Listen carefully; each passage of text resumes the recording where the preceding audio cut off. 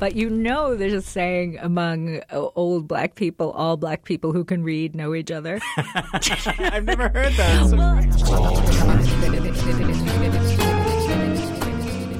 Hey, you just click play on the It's All True podcast from Touch Vision. I'm your host, Tim Barnes, and this is an extended episode with New York Times columnist and author Lizzie Skurnick. Here's an example. I was raised in Englewood, which was the city of biraciality. Okay. when I was born there.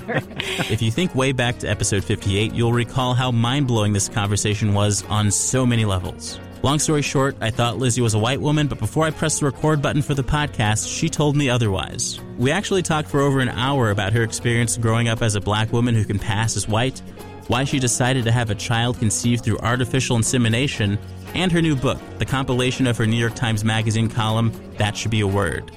Also, Lizzie hates trigger warnings, so beware, nothing is off limits, and this conversation gets explicit. All right, that's enough of the intro. Here is the full conversation with Lizzie Skurnick.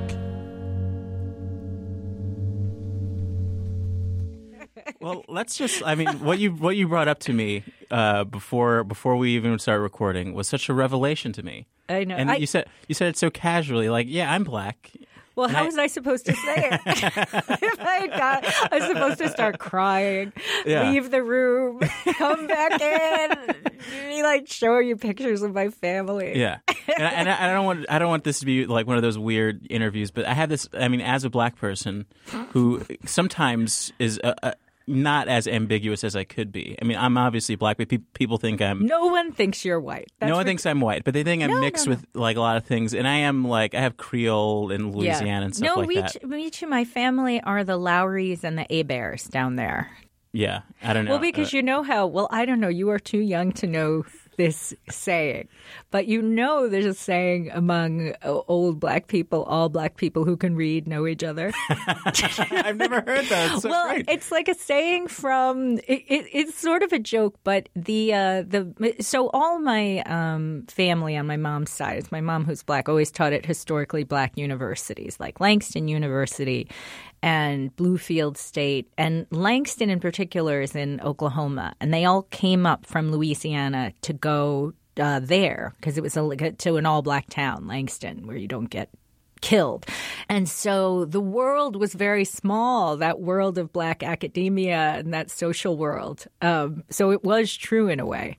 I mean, it's a joke, but it was true. One of my heroes is Duke Ellington, and when he talks about his childhood in Washington, he talks about that sort of nest of educated people building this little society. Yeah, there's not enough. Like, I always wonder why that doesn't get made. Like it's all Tuskegee Airmen. The part about what was that movie about the debate team? Oh, The Great Debaters. The Great Debaters. Like, my grandmother knew the great debater guy, the coach guy. I want you to try out for the debate team. You sure you want somebody like me? No.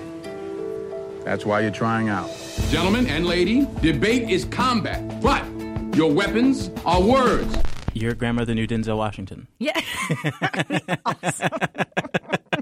She knew him when he was in Glory. Have you seen Glory? I feel like you were born when Glory was made. Yeah, but of course they showed it in classes. Oh my God! Like when we talk about the civil rights. Oh my God! Now I'm the worst black person ever. When they talk about the Civil War, they would play that movie. The Civil Rights War movement. So my fascination, though, is when you can, pass in certain situations where people don't realize you're black. Do you hear things that I wouldn't hear in situations? Let me tell you something. I often put this on Facebook because it's fascinating to me. Every time I get in a cab, whoever is driving the cab, unless they're a black person, and possibly periodically if it's a black person who's not American, who's not from here, they'll do it too. Like my cab driver from here, in Jersey City when I was going to Newark Airport, said they were talking about the suit with CVS, which was having they were telling people to profile black people and Hispanics. And the cab driver, which is a company I use a lot, and I know the guy, and he's Egyptian, and he goes, well, black people and Hispanics are the only ones who shoplift, right? And that basically happens to me every time I'm in a cab.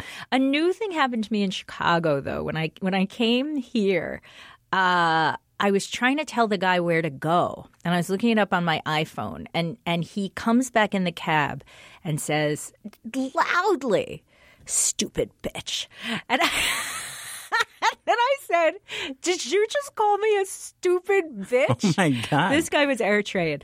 And he said, "Oh, no. And then I was like, well, you're fucking driving me to my hotel, and I am not giving you a fucking tip. Let's go." I'm so glad I got a chance to tell both those stories, though, because it was like I was insulted as a woman. I was insulted as a Black person. My son, Javier, is from Mexican and Colombian sperm, so he was insulted by proxy. So it was just, I was like, no one likes us. Wow, your son is like the future. He's totally the future. And actually, I will tell you something funny about my son. Everybody, every mother is always like, he reminds me so much of my kid. I think he kind of looks like my kid. And I'm always like, yeah, he does sort of look like your kid. But then finally I realized he looks like every child, except every child who's like white. Like he doesn't look like one of those big fat white Chicago babies. Yeah. But it's a little bit freaky, and that's why, because he's future child. He's future. He's Fred Armisen world. Yeah, I guess, but he's much better looking. So how'd you get into writing? You're going to be like, so how'd you get Colombian and Mexican sperm? And I was going to tell you the whole story. Wait. When you said sperm, you meant sperm. Oh, yeah. I didn't realize that. I thought that was, a tongue-in-cheek way of... No, of saying I had sex with someone. By far the most mind-blowing interview I've ever had. I did not expect any of this. I feel like I'm trying to make up for any boring-ass interviews you had to have in your past. So I don't know how to phrase the question. This is all, just coming out. Why the sperm? That's my favorite. That's going to be the title of your memoir. Why all the sperm bathed in it?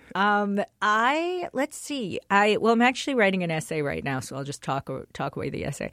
But no, I was much more ready to have a baby than I was to have a husband. I felt like husbands would get in my way. Or men would be mean or yell at me or tell me I couldn't be a writer, which are generally things my boyfriends have done. So just because I had stupid boyfriends. But then when I was 39, I was like, I want to have a baby. So you can buy sperm very easily. Astonishing. I mean, it's like we should pull up some sperm right now. It's like Match.com, and you go on and you choose your credentials, and then you can buy it right there. It's like my sperm was $700 a vial. But I thought about like sperm is very cheap. Eggs are expensive, and whole babies. Like if you're gonna make a bespoke baby, that's like $200,000. But sperm is really cheap. I feel like I'm having the most high-class New York conversation, like straight out of a Woody Allen movie. Like this is, except he rarely has black people in his movies. That's the problem. Well, he did have Chiwetel in one of those movies. I know. He was like in a suit and wandering around saying something fancy. Yeah. And I was jealous of him because I wanted to be the first Woody Allen star type. You know wanted to meet the rapist personally. Oh, that story is true. Did you read the Vanity Fair? The one that his daughter wrote? Yeah. I did read it. Yeah. It's hard to separate the art that I love from and we're having to do that with so many more people. Bill Cosby. I know. I always thought Bill Cosby was creepy, though. He was mean. Well, the thing about Bill Cosby is I feel like there had to be a reason why he fell into this character he created so much. Where I mean, because his career, he wasn't always that Bill Cosby. No, he wasn't. It's interesting because later he was always talking, because this comes back a little bit to what we're talking about. Not the Jack and Jill black middle class of now, but the one of like 1920, 1930, which is different. And I feel like Bill Cosby was not trying to hearken back to that exactly, but what everyone would say, what every white person and every cab driver would say is like, oh, that's not true. That's not, that doesn't exist. And I was just like, it totally fucking exists. What's wrong with you? But the world is so they refuse to believe it. Yeah. Oh, yeah, because... my parents both are from New York. They met in New York. My dad's Jewish. My mom's black. They both were at City College. If you look through the old, I was raised in Englewood, which is a town filled with black people and white people. And I just feel like, and Jersey City is the worst. I mean, in what way? You really can't tell whose child is whose. I mean, in a hilarious way. That's so great. It's great, but you would be very stupid if you were like, this is that person's child. Like, you'd be like an asshole. But that's beautiful. Like, yeah, yes. No, it's good. It's not bad. Did you find racism in a world like that? Here's what's interesting. Like, for instance, so I lived in Baltimore for 9 years. And in Baltimore, I remember once seeing there was a white guy who was clearly a cop. He was like wearing his off-duty white guy clothes. And he was sitting next to his son, who's a young black kid. And they just both, had identical body posture. I mean, it was hilarious. It was just, they were so clearly father and son. And as I saw them, I was thinking in my sentimental way, I was like, well, this is how we're going to solve cop killings. White people, white cops have to see black boys as their sons. They have to look at them and see them as people. They have to look like they're sons to them. But in Baltimore, so there's a lot of white cop marriages with black nurses because, this is where you meet at work and whatever.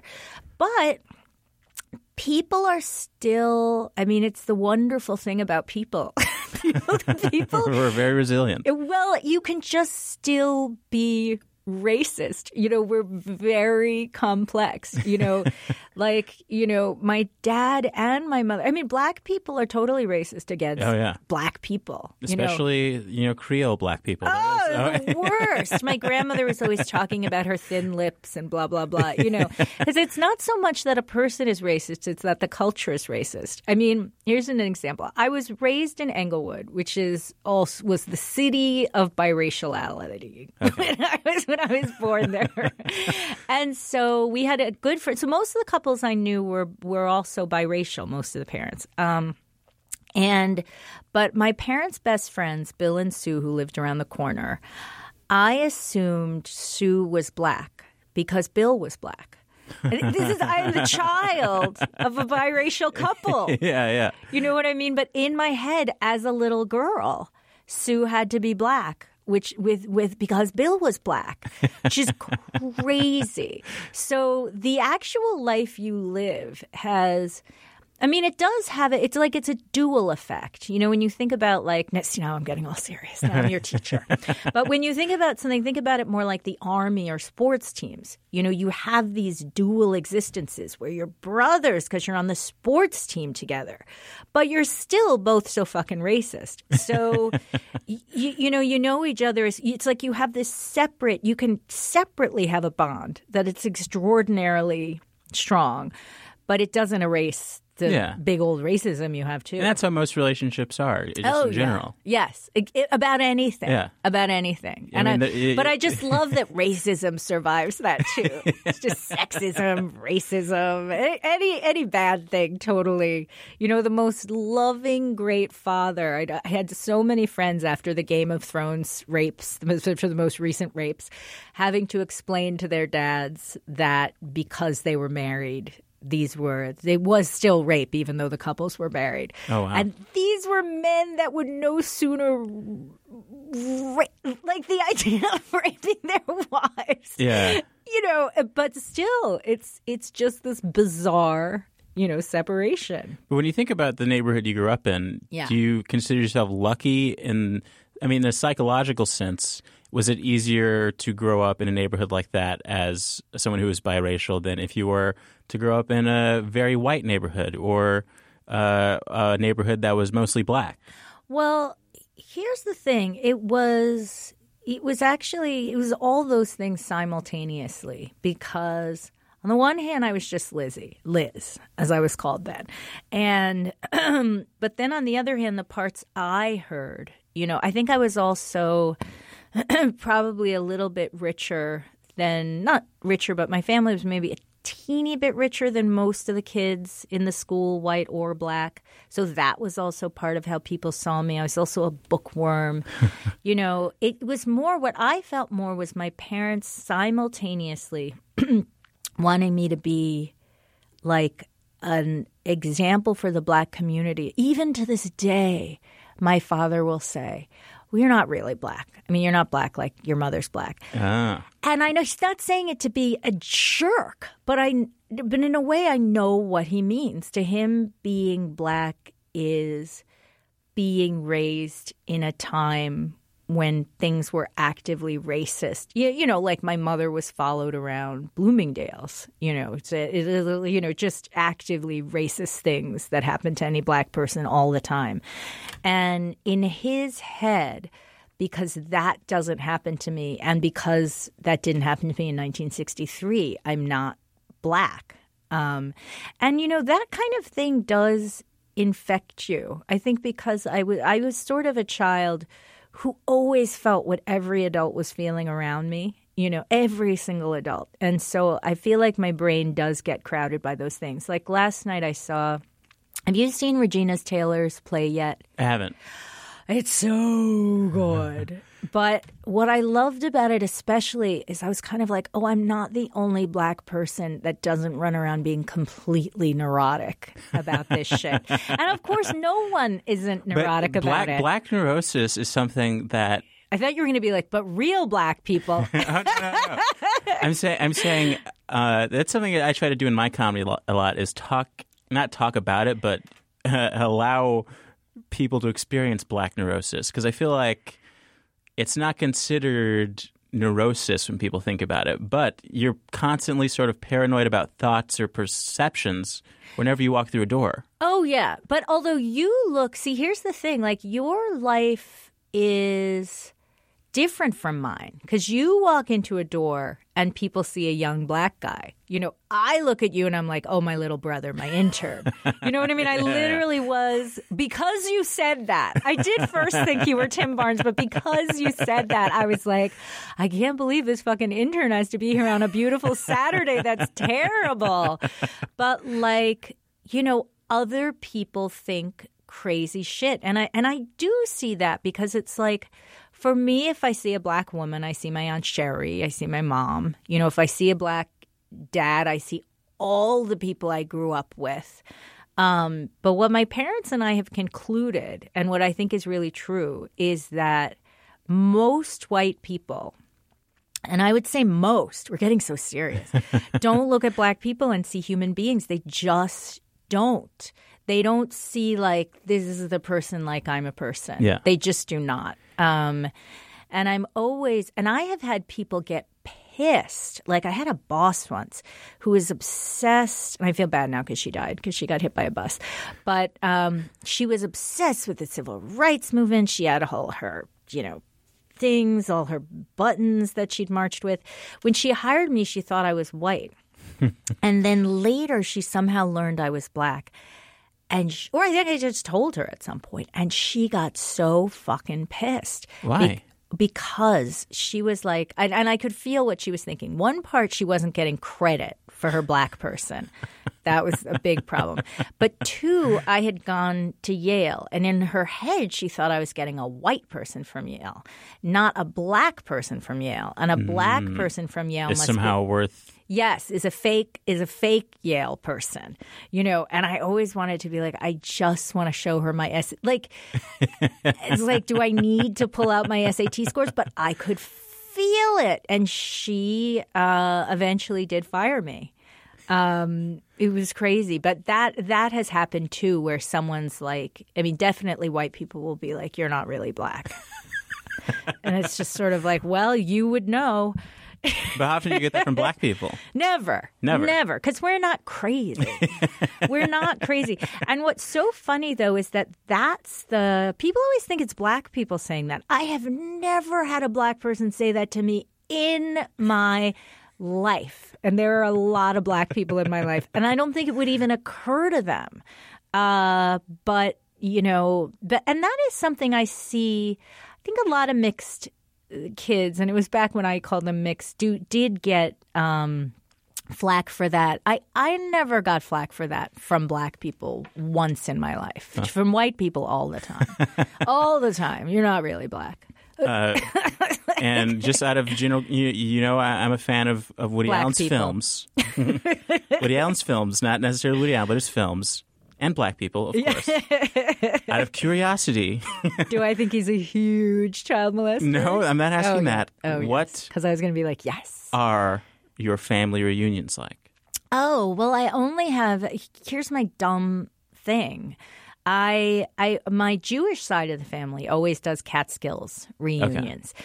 And we have been doing them for years and years. And we're also very bad Jews. Like, we're the kind of atheist, communist Jews. Like, none of us are Jewy, And we're more like, just New Jersey, New York people, which, But I missed my black reunion. The black side of the family, my mother was, I think after growing up mainly in the black community, now I'm just going into therapy, but she wound up being in a town, amongst my father's friends and the people of Englewood that became very, very white as she got older, partly from divorces. A lot of the interracial couples divorced. A lot of the white couples divorced too.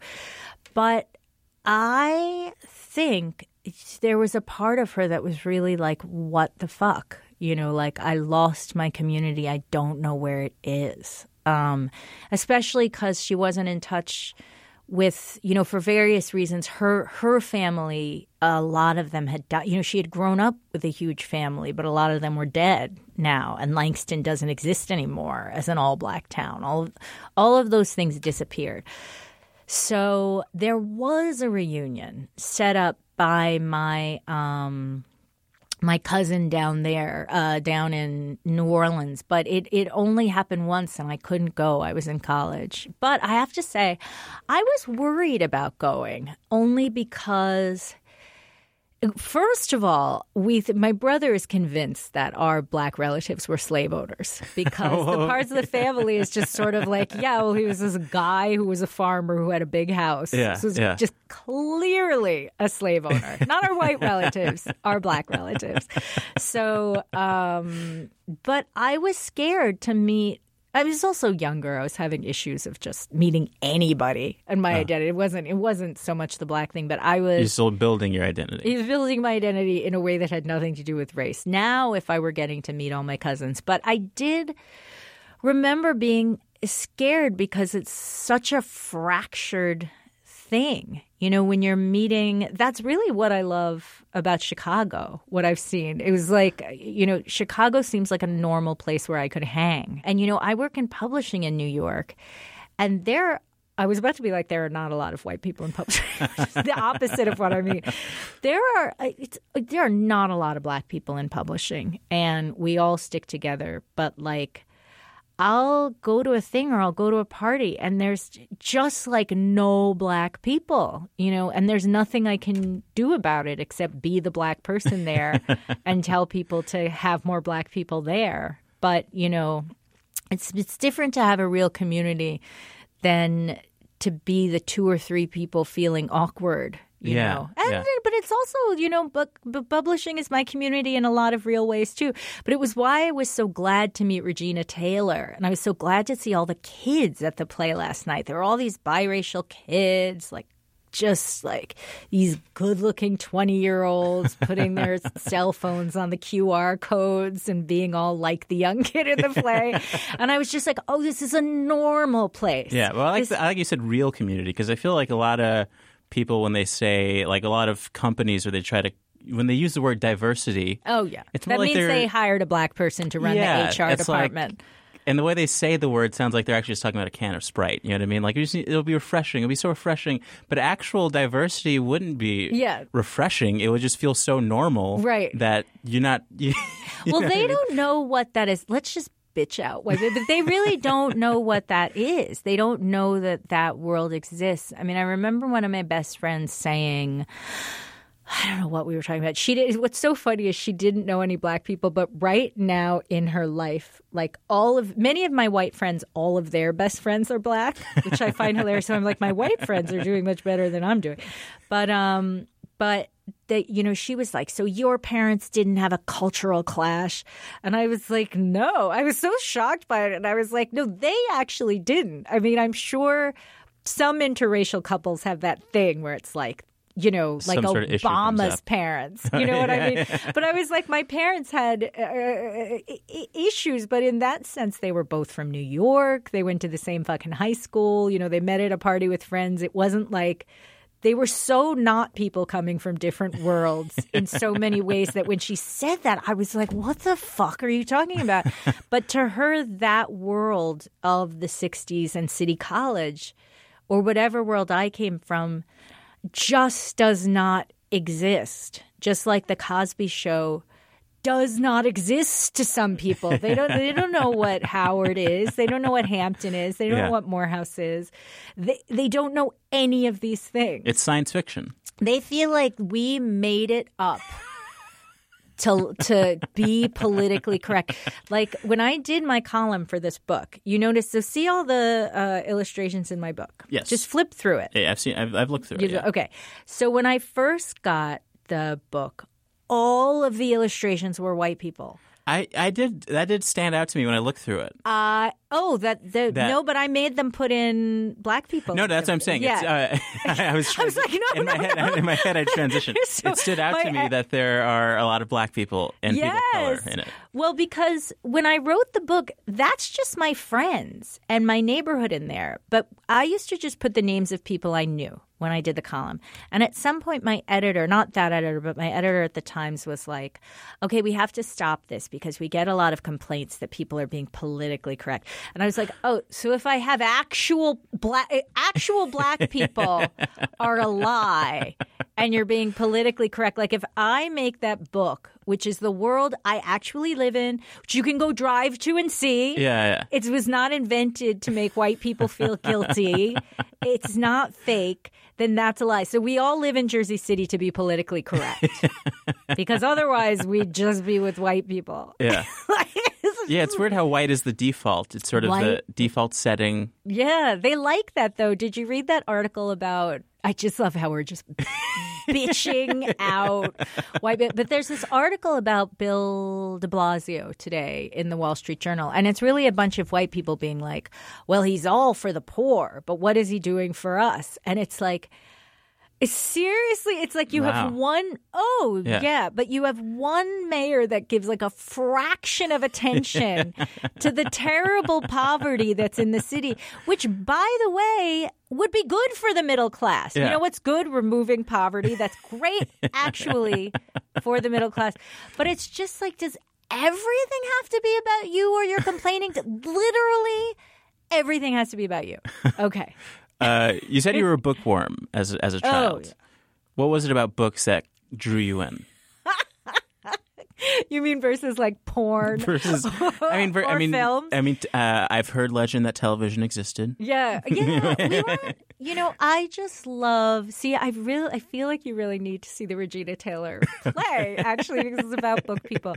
But also, I left a book here 2 days ago, and I wrote the guide. Did anyone find it? It was I'm not sure. It's really good. We're gonna, after this podcast, we're gonna look around the studio for it.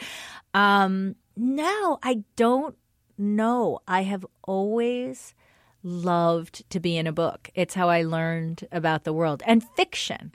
Just fiction. I really don't. I mean, I read nonfiction in magazines all the time or journals. It's not like I don't read it, but like just fiction that has. I was joking with my friend Laura, who's a novelist, the other day, and her husband kept talking about various battles and historical things and his thing.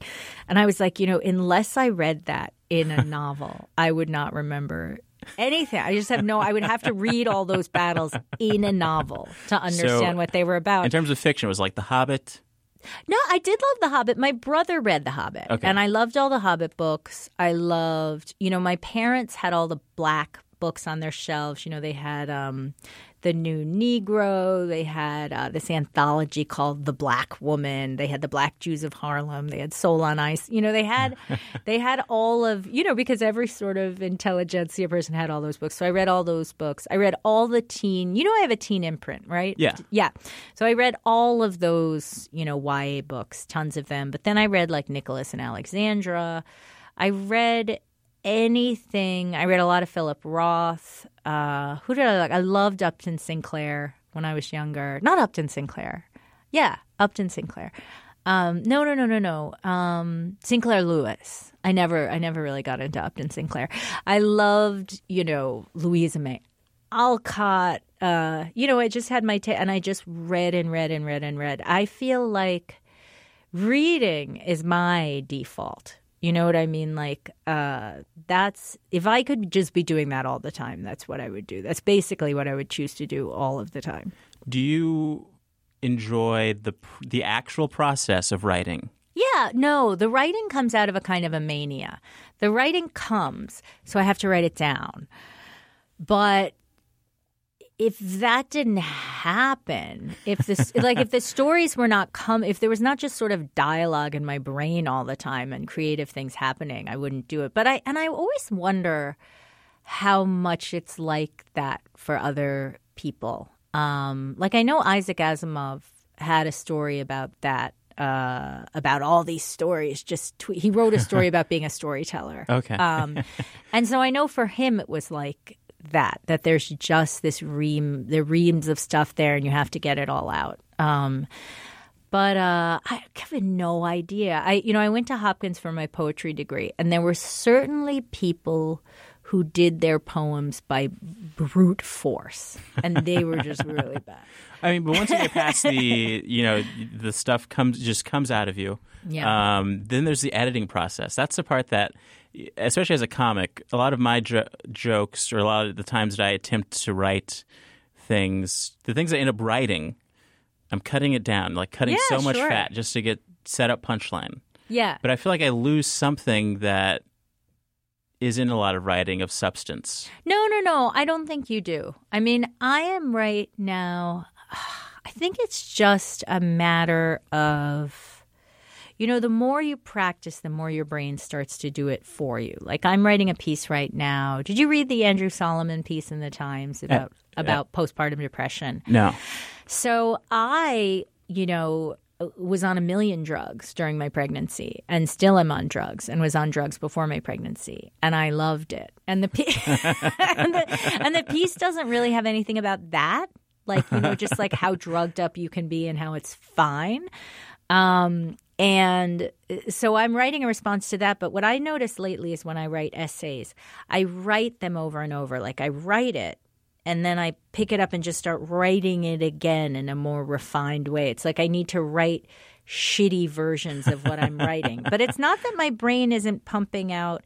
It pumps out the shitty version, then it pumps out a more refined version. And then so it's sort of editing on top of itself. But I think you have to and then I even look at that, and I look at all the shit at the bottom, and I'm like, I wonder if I'm going to lose something. But you also sort of have to let it go. Yeah. You just have to let it go. But do you know when it's done? Like, you just know. I don't know. Who cares? If you want to be a working person who works as a writer, like, you just let it go. Who the fuck cares? You write for the money. You write it. Something good will come out. Some things you will like. Some things other people will like. You just can't do that. There's going to be things you should write down that you forget to because you fall asleep. Like, the more you think of it as a practical thing, the better off you will be. Okay, because I feel like of all the art forms, is writing an art form? Yeah, an art. I mean, it's an art form. It is art. I don't know if the act of writing is art, but what comes out is art. Otherwise, it'd just be a phone book. I mean, you can certainly tell. I'll say that, you can certainly tell when someone has written something and it is not art.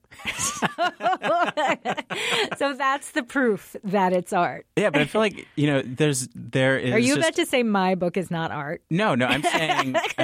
I'm saying I agree with the statement you just made. And writing is one of those things where, like, I can give so many passes for like music, for paintings, for, even stand-up, things that are in the moment. Not so much with, I don't really know how to judge classical music, but there's a finality to classical music that is similar to writing, where it's like, this is final. I love how you're worried about endings. Yeah. Because you're so young. Because like we talked about that before where you were like, I think everything's going to end at 30. And it's like, no, it's going to be a slow process of ending for so long. You're not that lucky. But you think about Isaac Asimov, like after these books come out, especially if a book becomes, very popular and is considered a classic, I always wonder about these authors. You're like, there's this part of this book that actually should just not be in there. Yeah. No, I definitely, you will not find an author that does not hate everything they just wrote.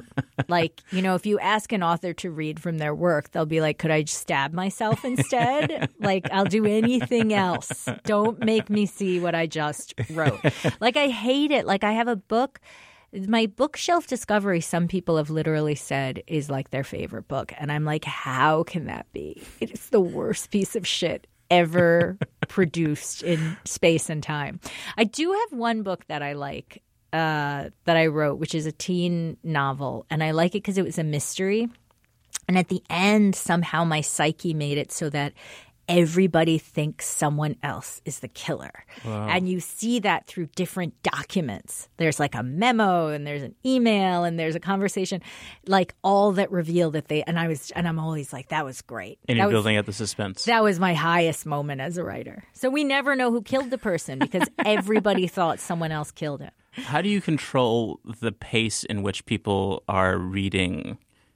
You know what I mean? I learned this about comic books, for instance. They're actually trying to control the pace in which you read them. So if they want you to go through something really fast, there will be a bunch of panels of this fast action taking place. I think you can't do it bottom up like that. I mean, I do think there's stuff you start to see as you write a lot of stuff. Like, something a writer learns is like that thing you wrote at the end should probably be your first paragraph.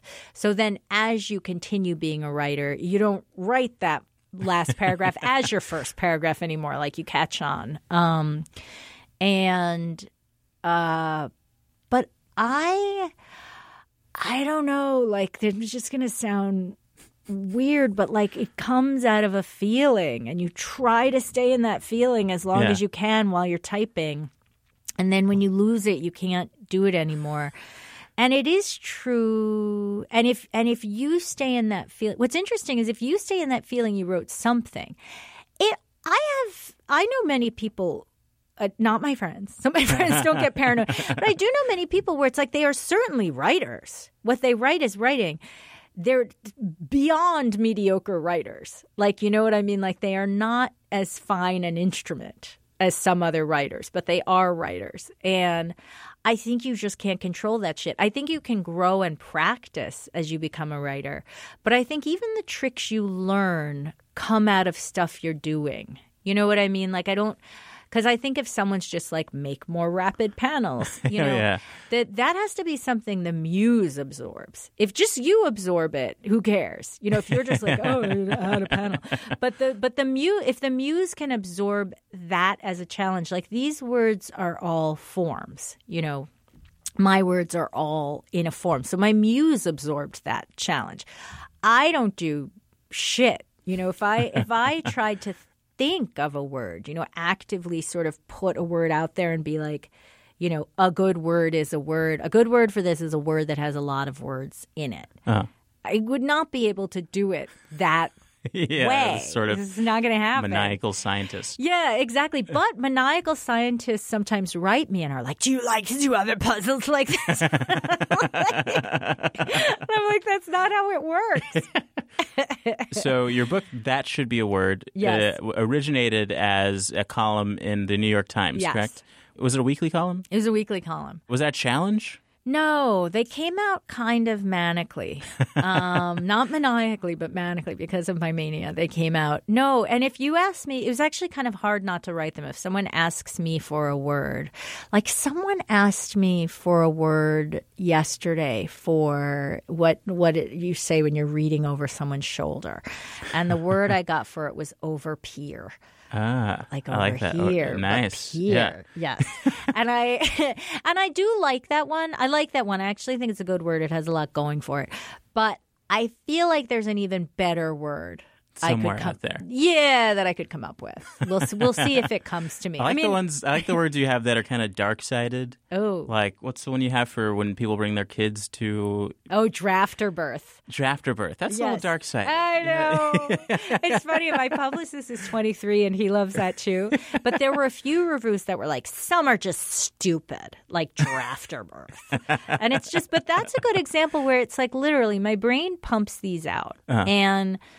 Sometimes I love it. Sometimes other people love it. Like people love dramaneering. I'm not so, people loved fidgetal. I thought fidgetal when I wrote, I like fidgetal too a lot, but when I wrote it, I thought, oh, this is so obvious. Fidgetal. This is one of my stupider words. And then everybody was like, this is the best word ever. So you sometimes don't. You can enjoy different things about your writing or about what you did than other people enjoy. And as the originator of some of these words, have you ever just been in a casual situation? Of all of these words. They are all M-I-N-E. This is as a comic, I mean, I have this No, fear. I wrote every single one of those. I understand that, but the thought that, someone somewhere has said this joke, and I just don't know. They someone probably somewhere, have. You know what I mean? They probably have. I mean, it's the great minds think alike problem.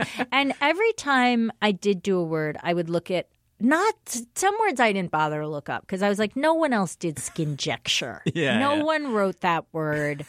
It's fine. But then I remember I was trying to think of a word for how when you ruin something by trying to fix it. And the word I came up with was ruin force, which is not like my favorite word, but I like it because it has ru in it and you reject it and you force stuff and then it breaks. So, I like that one okay. But the first one I thought of was rectify, with like a W-R-A-C, rectify. And then I was like, that's the fucking obvious one. That's an Urban Dictionary. And it was, But then I feel bad because it's like some of those obvious ones, it doesn't even mean it's obvious. It just means it's a thought we can all share together, which is actually kind of nice. And as someone who's been deconstructing words and creating new words, because I have this thing where I honestly don't believe in the Webster Dictionary. In what sense? In the sense, and I know this sounds crazy. I know I'm young. I know this, but you're totally. I'm always like, okay, I get that we all agreed that there's a system of the way words are spelled and things like that. But if I write it this way, you still know what I meant. So does that mean that that's still the word? I mean, no. I mean, it's no. I mean, it's yes. I mean, those spellings change. Everything's fine. If you try to read, texts from 1492, you can't read them. And they still have like the German F, and it's everything does change. And I think for me, the best thing to do is the most fun thing is to keep looking at everything. Like everyone's always making fun of black people for saying axe instead of ask. But actually, in the 17th century, everyone did say axe. So it's kind of like, there's funny stuff like that where I think the changes are just completely fun to know. I don't have like a thing about it. I do hate it when people are stupid. If you're stupid but not like the Sarah Palin refudiate thing is more funny because it's like that's a made up word that needed to be there. There is something true about that and it's pretty and it makes sense. So you're like, okay, that was a good creation. But if someone just says, and I think most of those fake words are actually good creations. They're things that should be. But if someone just says regardless, it says irregardless for regardless. It's sort of like, well, what was creative there? You just don't know what the fuck you're talking about. Well, I just found out that all The term is all intents and purposes. You are kidding. You didn't know? You thought it was all intensive purposes? Yeah, that makes total sense to me. Like intensive care. But the thing is, like, these are words that you hear. Your generation does not speak clearly enough. Well, no, the generation didn't speak clearly enough to me. No, you weren't listening. But it's one of those things where, like, these are words that you hear, but you don't read. Yes, so I hear, yeah. So I know what it means for me to say all intensive purposes. It means the same thing to me. But it doesn't.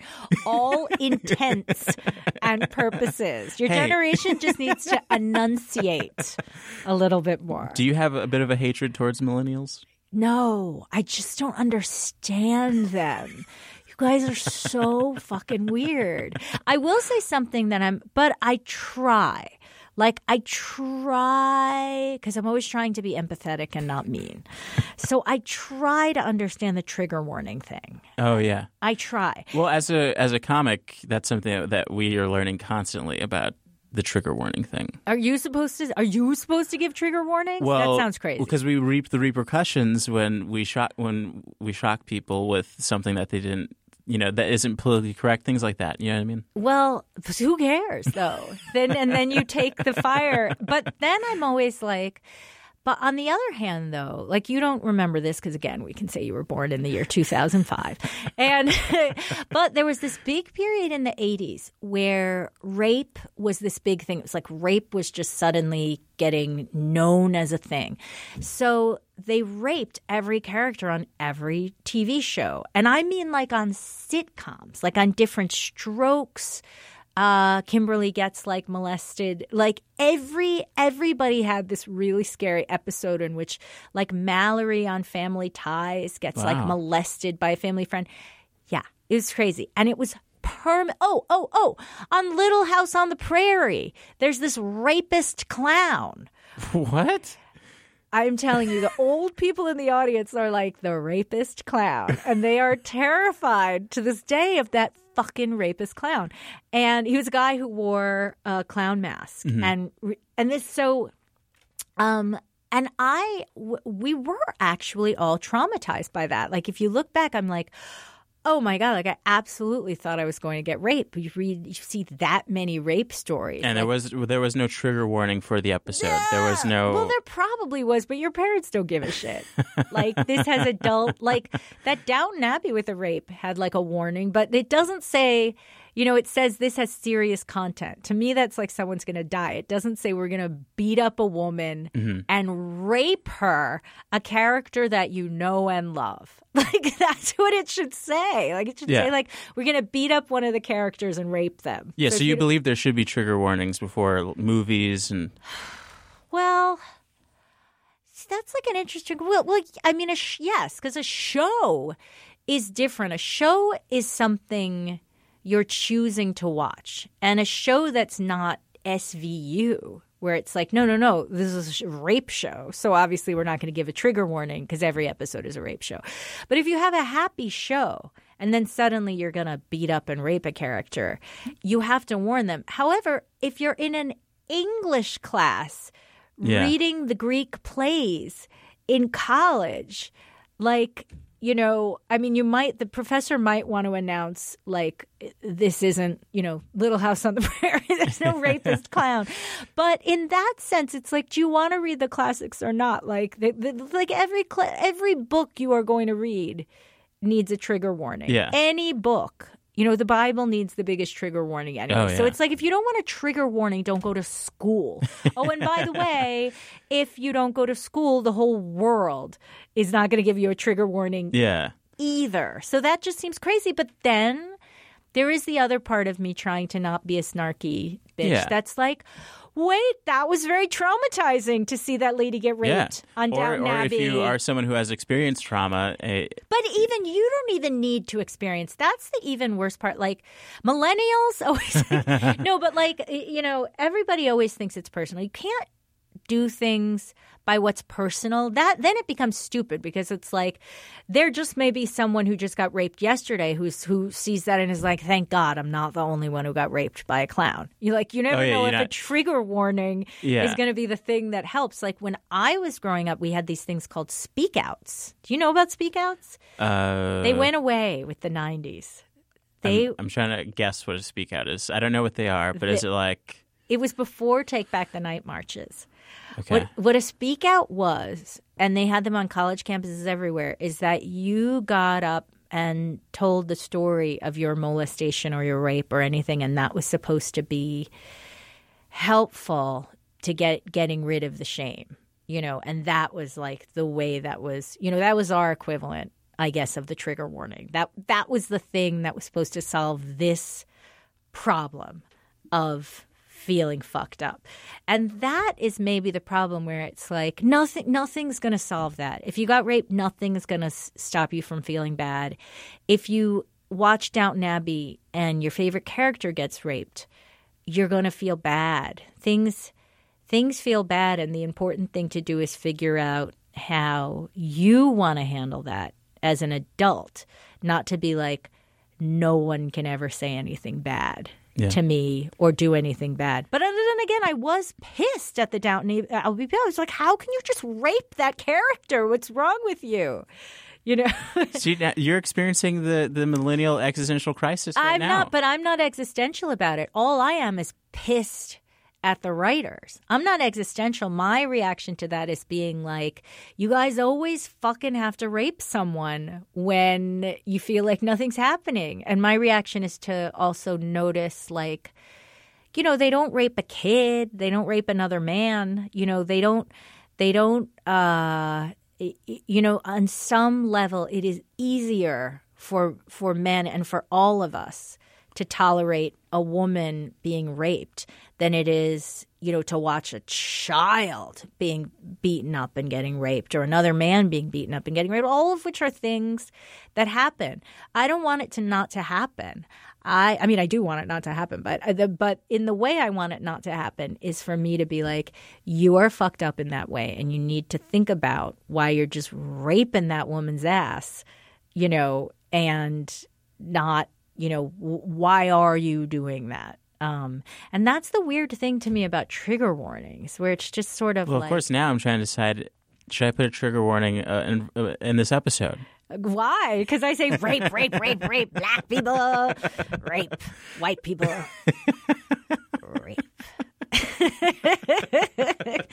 but I mean, here's the thing. I'm just going to say this again, but like, if something has happened to you, your job and responsibility in the world is to figure out how you want to be about that, not how you want other people to deal with that. And you millennials are always trying to control what other people do to help your feelings. And it's like, we don't know how you're going to fucking feel, and we certainly don't want to be held responsible for how you feel. Well, I feel in between with that, because I feel like because of the situation that the millennials have created, it makes me feel more like I have to think about it. But if I am going to talk about it, it really was a choice, because I know how much potential flack there is. You know what I mean? Well, but it's also like coming back to art.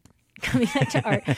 It's like, what is your purpose? Are you doing something useful? I mean, are you teaching a Greek play? Or are you my cab driver saying, well, all blacks and Hispanics are the ones who, shoplift? These are very different things. Are you opening something up for a discussion in order to talk about the world, or are you just being an asshole? And that's the thing about the quote unquote rape joke. And there's a great poem, and I just can't remember who, called Rape Joke. It's on the All, and it's by this wonderful poet, and it's really good. But basically, or that's one of the things it's about, is like, you're never trying to do that when you write a rape joke. You're just trying to say, I just want to be able to say rape, which is an asshole thing to do and doesn't talk about anything. And that's just being a bully and an asshole. So I think the questions, probably people who are trying to create are and to be funny. If you want to ask yourself a question, if the response is, well, you were just doing that to be an asshole, then yeah, don't do it because it has nothing to do with anything, But and that is also something people can recognize fairly easily, something that's not actually an opening to a conversation. Like I was interested in that Game of Thrones rape that everyone was so upset with because I was very upset with it too. And I was trying to think, why is this one so unbearable? And for me, at least for me, and no one else said this, so I don't know if I'm the only one that thought this or I didn't read it. Do you watch Game of Thrones? I don't watch Game of Thrones. Oh, okay. So. Well, everyone else does, so they know what I'm talking about. But there was a rape. There's a million rapes on it and baby killings and everything. But there was one that everybody suddenly objected to, and I think it was because it was a character we thought someone was going to escape rape. And this character had escaped rape so often. And every time a character is about to get raped, it's much more tolerable when on a TV show they get rescued. And this one had gotten rescued like 1 million times. And then they finally still raped her. And I think that's what was hard. You're always holding out that hope. And maybe I'm literally taking my arm over there and holding something out. And maybe that's what a trigger warning is. You're holding out that hope that someone can tell you something is going to be bad so that it doesn't have to be bad. And you know what? It's bad. It's just bad. And you got to learn how you're going to deal with that in your life. And wanting things not to be bad is not the way.